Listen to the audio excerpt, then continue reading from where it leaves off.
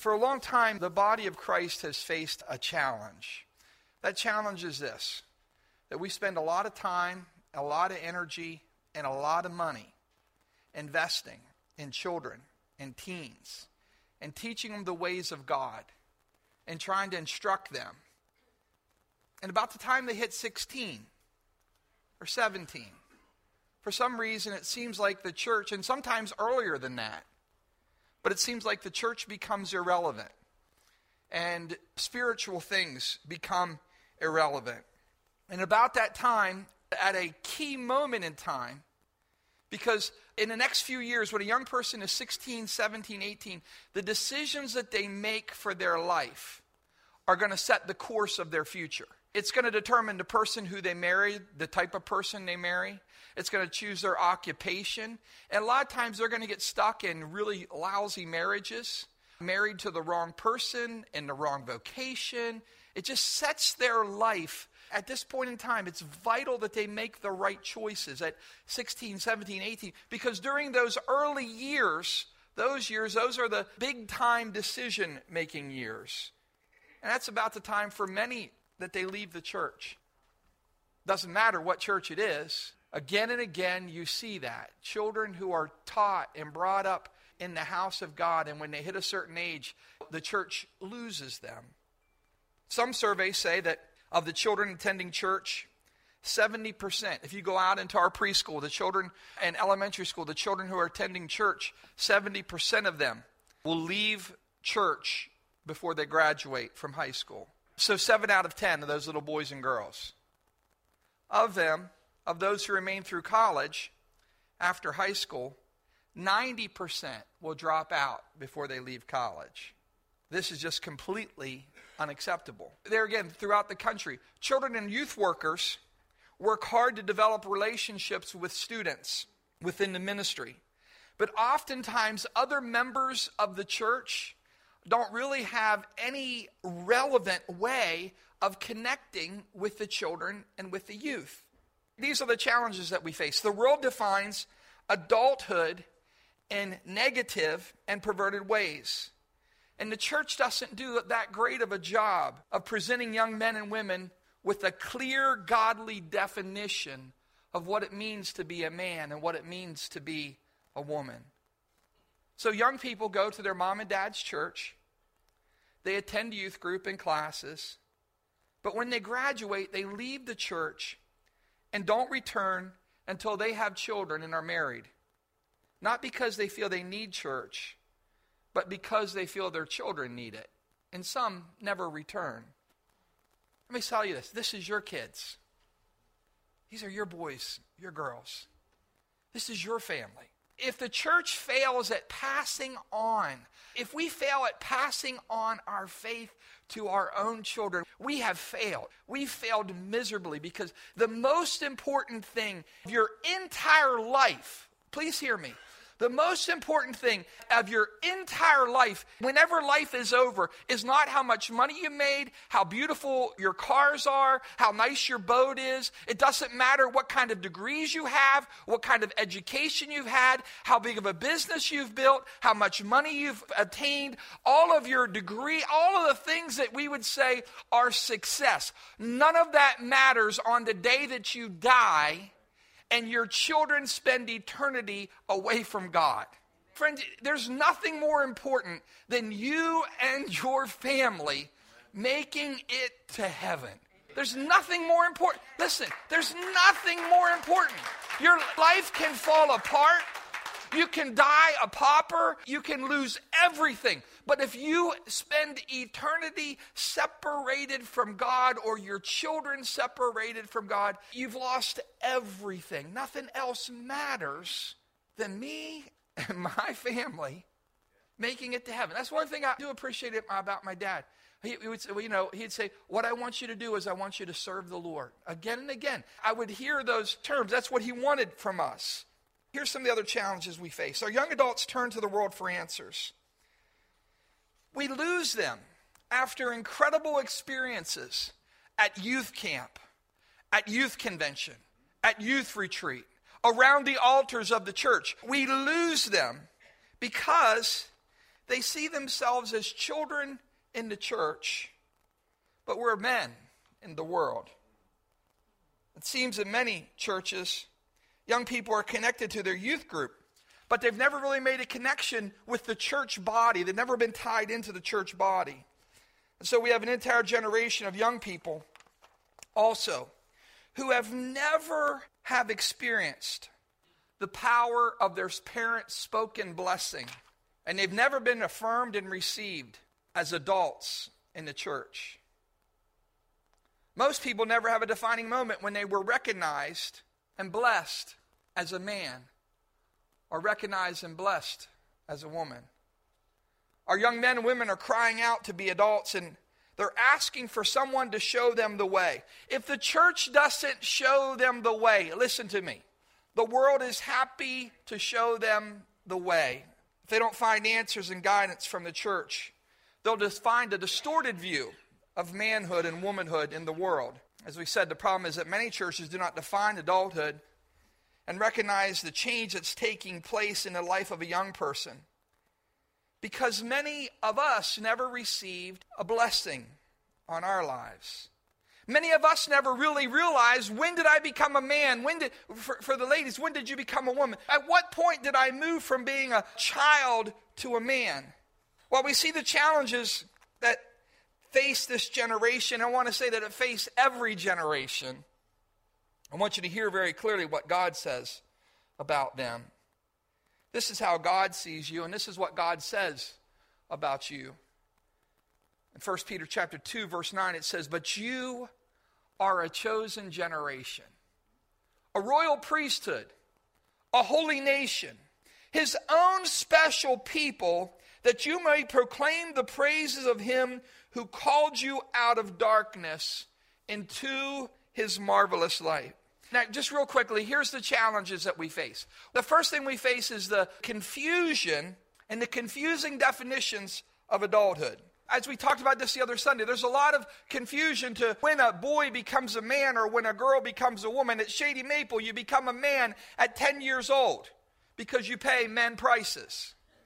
Isn't it something how it's very convenient? You're a grown-up when it benefits them.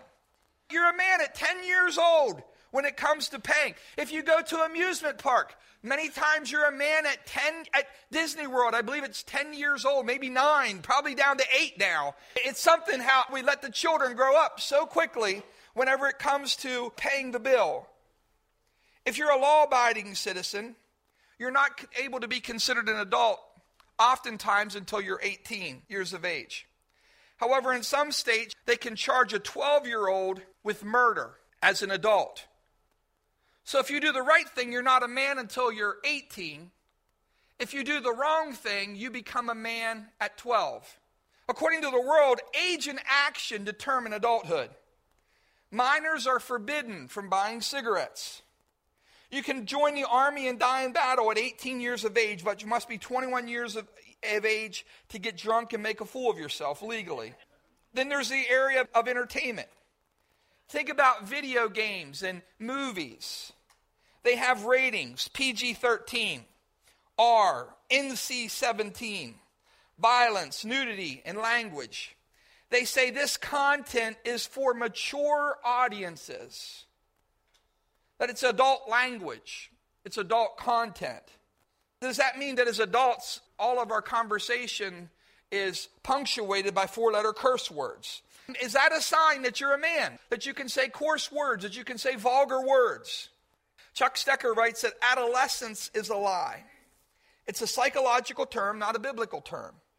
The term actually came into being in about 1904. Its definition is the period of time beginning with the onset of puberty until adulthood, and adulthood is rarely defined, that is marked with confusion and rebellion. He says the term adolescence does not translate into other languages, that when other countries use the term, they use the American word adolescence. We're the only country that does not bring our children from childhood to adulthood. God's definition of adulthood is clear. God defines the beginning of adulthood when he changes one's body and gives them the capacity to reproduce life. This changing process isn't instant. but it marks the beginning. God's not surprised by the changes in one body. He's not sitting there wondering what happened or how did that take place. God's the author of adulthood, just as he's the author of life. He understands completely because he designed the person to change in that way. We want to say this: adulthood does not equal maturity. We see much older adults who have still yet reached maturity. Adulthood is a process. It's a journey. It's not a destination. The change in one's body does not mark the finish line, but instead it should be regarded as a starting line. We want to say this: please don't confuse adulthood with maturity, because it's important to mark the beginning, that we recognize that my son is becoming a man, my daughter is becoming a woman.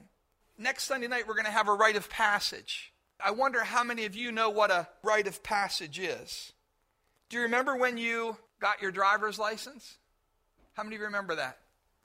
I still remember I had a Volkswagen, my dad had a blue Volkswagen Rabbit diesel. And I pulled in and started to drive to take my test. I got out. I stalled the car 3 times. The guy said to me, "Do you know how to drive a stick shift?" I said, "I drove up here, absolutely." I was nervous and I kept starting it in 3rd gear. But here's the crazy thing. I was getting it going in 3rd gear. I still remember that. How about your high school graduation? Maybe your college graduation. Your wedding day. Those are rites of passage.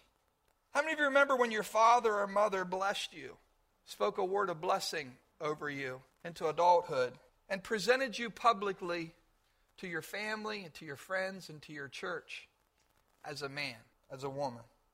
A lot of folks, you don't remember that day, do you? May I suggest to you that that's one of the reasons why there's so many broken men and so many broken women? Because they lack that gift that a mom and a dad, that blessing, those kind words, that bright future, that expression of love, that commitment that I'm going to be here with you. I'm going to walk with you. I'm never going to leave. I'm never going to desert you. I'm here for you. The difference between the two definitions, this is our 3rd point. The difference is between the two different definitions. The world's definition is what you get to do. Well, I'm a man now, so I can. God's definition is who you get to be. The world would have you believe that becoming a man or becoming a woman is defined by the things that you do, where God clearly defines adulthood as who you are. If you don't believe on the inside that you have what it takes, that you've received the blessing, then nothing that you do on the outside from an action point will confirm that. No matter what it is, it won't be enough. The difference between the two is rights versus responsibility. The only place that rights are referred to in the Bible is when people failed in their responsibilities. When Paul wrote about the rights of slaves, he really spoke because the masters of slaves had failed in their responsibilities. When we as a family, community, and church walk in our responsibilities, no one else needs to worry about their own rights. Rights are only important when others abuse or ignore their responsibilities. Let me ask you a question. Where do you want to be when your son becomes a man? Or when your daughter becomes a woman? I remember hearing that question probably 20 years, not 20. Probably pretty close to 20 years ago. And that question just kind of, it resonated in my mind. And I sat and I cried. I cried like I was a baby. In this world, we carry wounds in our hearts. We carry areas of brokenness inside of us. We suffer sometimes because of the things either people said or they failed to say. We suffer sometimes because of the things that people did or failed to do. Can I suggest to you that much of the problem with alcohol and drug abuse today, the problems are as a result of wounds and trauma in childhood, that so much could be protected. We're not blaming it all on this, but so much could have been prevented by a godly mom or dad really protecting and watching over their kids. And so they asked this question. I still remember it was at Christian Life Assembly in Camp Hill at a men's conference. And they said, where do you want to be when your son becomes a man and your daughter becomes a woman? Landon was just a little guy and Logan was just a little girl.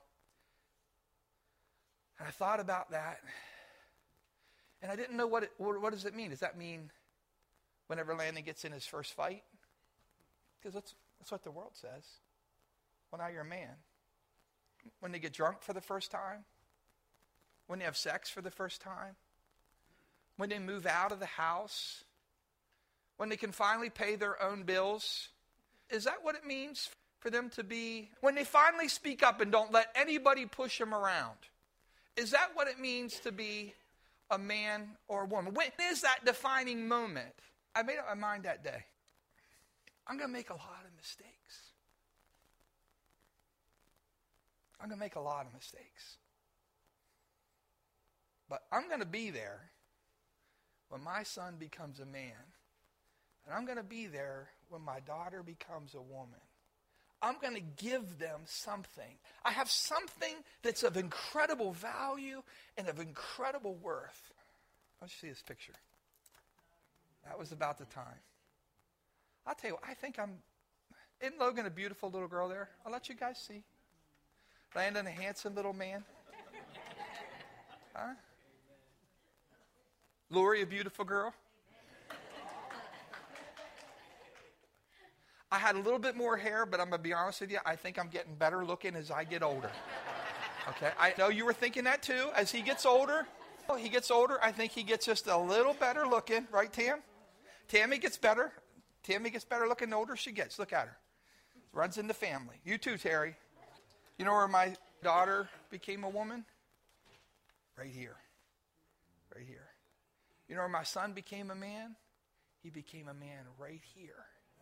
Here's what we want to do. We want to tie the most important things in their lives with the church, with Christ, with the body of Christ. We want to do everything we possibly can to connect them, because if I fail at this, nothing else matters.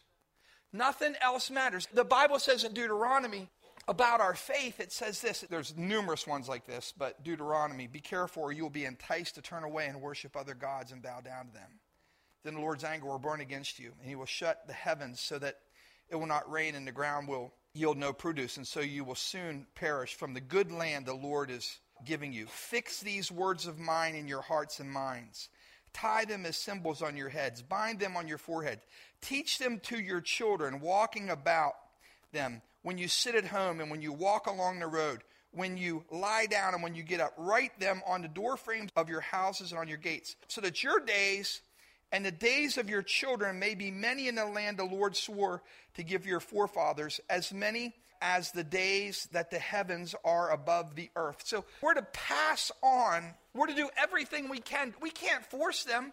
We're to do everything we can to pass on our faith to them. There's a lot of beautiful things that have happened in this old tobacco shed. A lot of wonderful things in my life have happened in an old tobacco shed. Let me ask you the question. Where do you want to be? There's something powerful about a righteously administered blessing. I remember the power of spoken words. The power of words of hope. Words of faith. Words of affirmation. Words have the ability to give life, take it away. The word says that the power of life and death is in the tongue. This is something very powerful about a blessing. The reality of it is that many people have never had a godly blessing spoken over them. And how often that leaves people hurting, longing to hear those kind words. There's something powerful about a righteously administered blessing. For some people, their parents are gone. But maybe their parents never knew about that.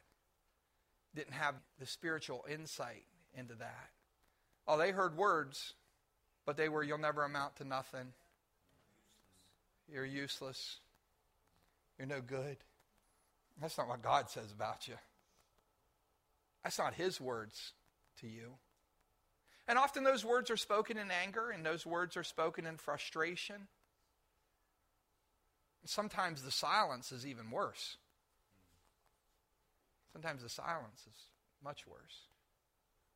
I remember I was 21 years old, and I was doing what Logan and Landon did. I was an RA at the college, and we had this wonderful couple who were the dean of men and the dean of women. They were Dale and Jean Owen. They were killed in that car accident, and they died instantly, both of them. Wonderful, godly pastors were at the college, and they were mentors to us. I remember going in and sitting down in Dale's office, and I was getting ready to go into ministry. I had my position a year before when I did my internship. They said, if you'll come back, we'll save a job for you. See anyone else stand in line for me? So I said, yeah. I went in and sit down with Dale, and we were talking about something. Dale had this insight. He had the ability to read people, and I think he knew what people needed. He had a great spiritual insight. And in the middle of our conversation, he stopped somewhere along the line. He started talking to me. He said, Steve, he said, I just want you to know, if I had a son, and he turned out like you, I would be so proud of him. And then he began to pray over me and to bless me.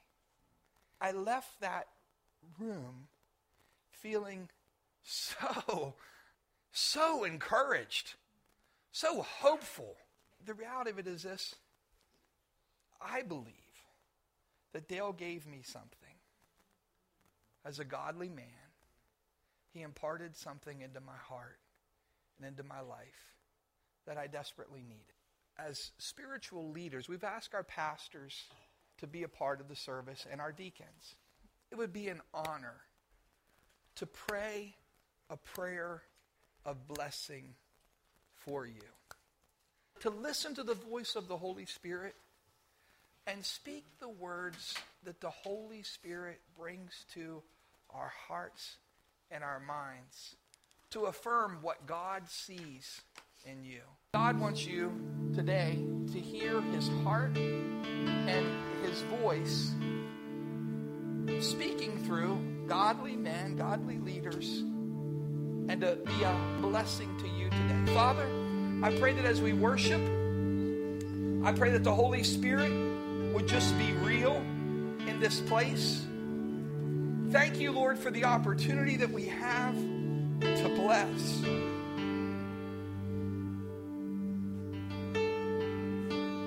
There was a time in our lives, Lord, when the words that came out of our mouths were curses. But you've turned that around, and you've blessed us to be a blessing. So I pray that in this room, that the Holy Spirit would heal hearts, that he would prepare minds, that you would heal wounds that have long been there, and that you would show your people that they are fearfully and wonderfully made with a divine purpose, that you got plans for them, Lord. You have a future for them. And we'll give you praise and glory in